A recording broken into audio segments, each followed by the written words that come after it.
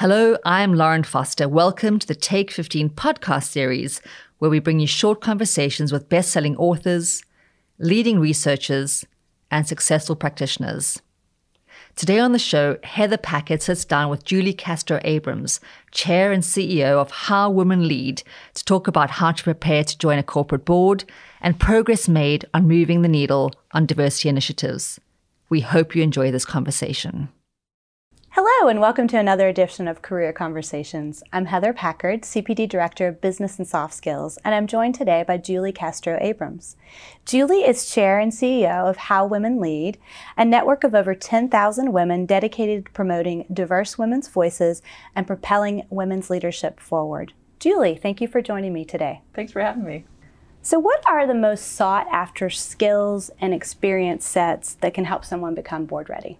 You know what's exciting is we're in a very dynamic time. Companies in the past were largely saying we need someone who's been a CEO, and sometimes that meant, someone who was a retired CEO, because when you're running something, it's very hard to have the time and capacity. So often it was the 70-year-old man, right? Now we realize we need people who understand cybersecurity. If you're 70, you weren't necessarily in the midst of cybersecurity needs, right?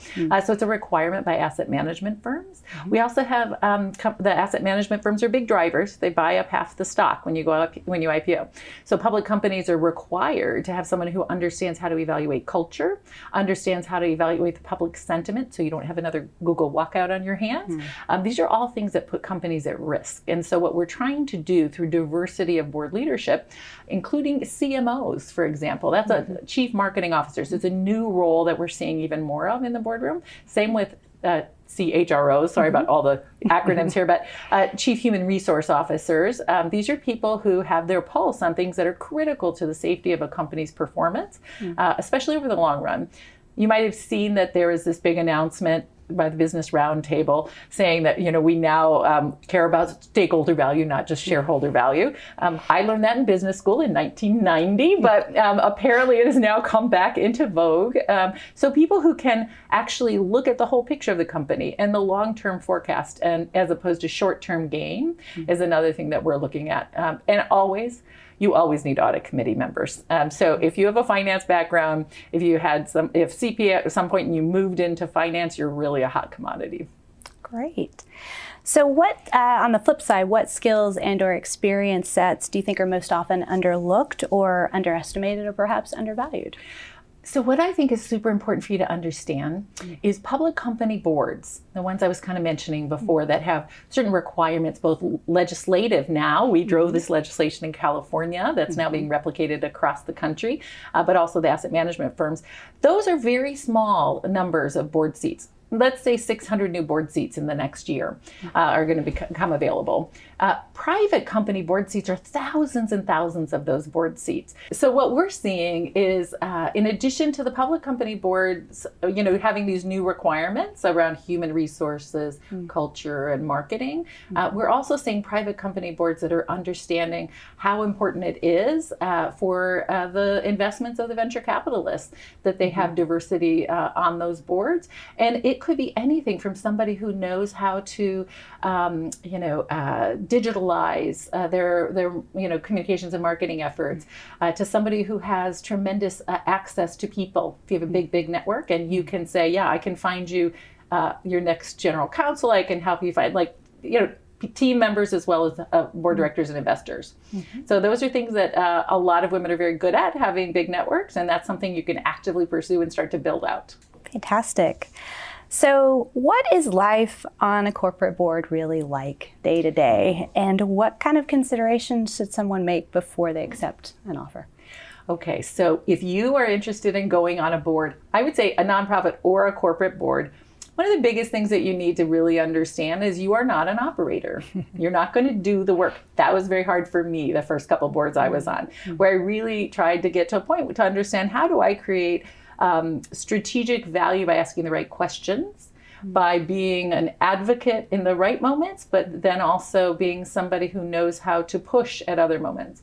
So it's a temperament thing. And sometimes that comes with your own work experience and breadth of work experience. When you run something, like I have a couple times, you don't really need to run anything else. I'm super happy to just help somebody else be successful, and I know what I'm looking for in my own board members. So I think it's really important for people to really get to a point where they understand both how to market themselves as a strategic governor and thought partner and advocate for the leader, as opposed to somebody who can tell you and will get too much in the weeds and can tell you how to operate. That's not really terribly helpful. Having had that experience is important, but being able to be a strategic advisor and governor is more important.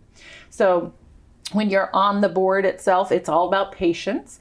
And these public company boards are really much more slow moving generally than a private company board. If you have a startup board, it's fun and it's dynamic and they call you all the time. And but when you get into a public company environment, it's a much more, you're definitely governors and you're definitely have to be in it for the long haul. You can't be a hothead, and you absolutely cannot quit that board without huge ramifications, both for yourself as well as for the company. You don't ever want to be the person who gets in the news for creating a fire alarm that company's not doing well because their board director left.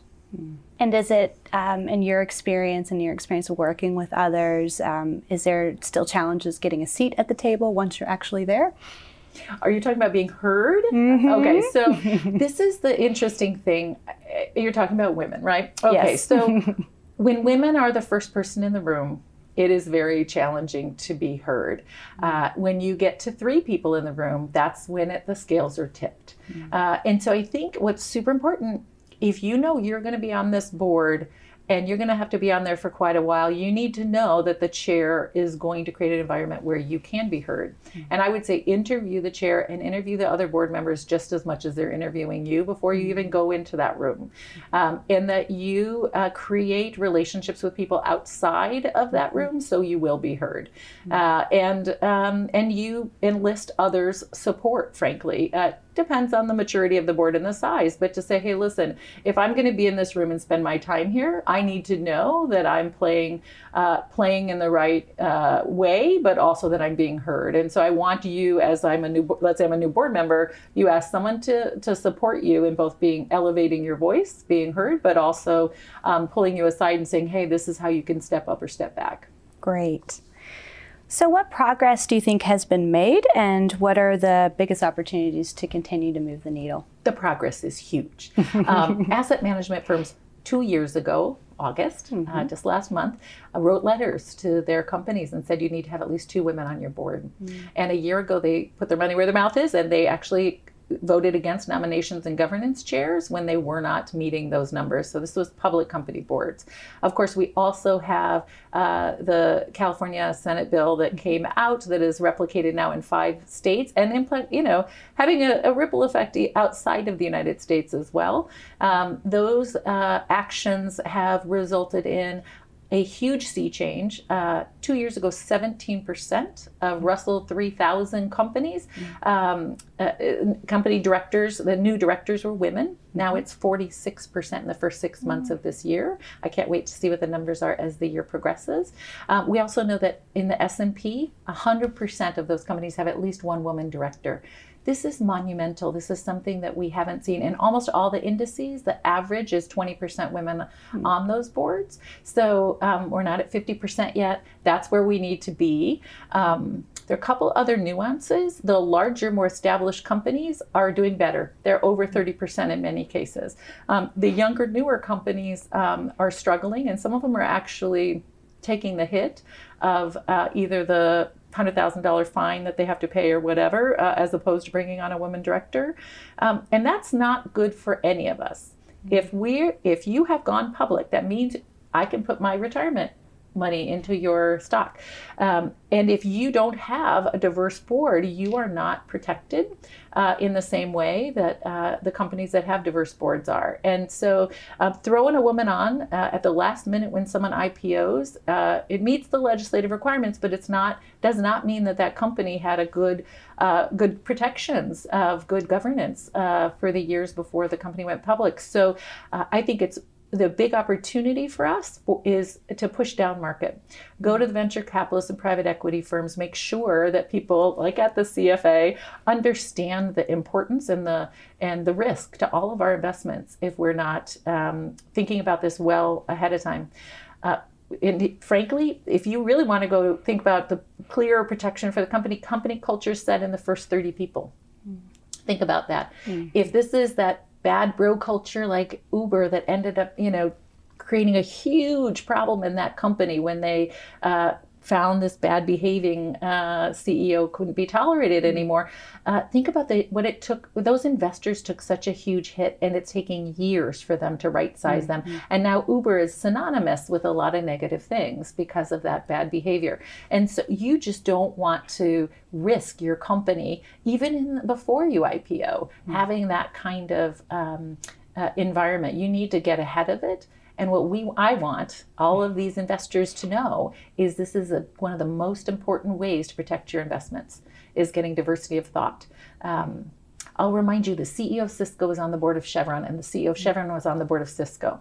Now, if I'm on your board and you're on my board, do you think I'm going to challenge you terribly in that board meeting about stuff that I think you need to be doing better? No, we're going to kind of have a gentlewoman's agreement about how we behave, right? So those are the kinds of things that people should be watching out for when they're thinking about safe governance. It doesn't matter how smart you are. If this is going to be a group dynamic and group think, that's how you get Enron and all these other problems we've had.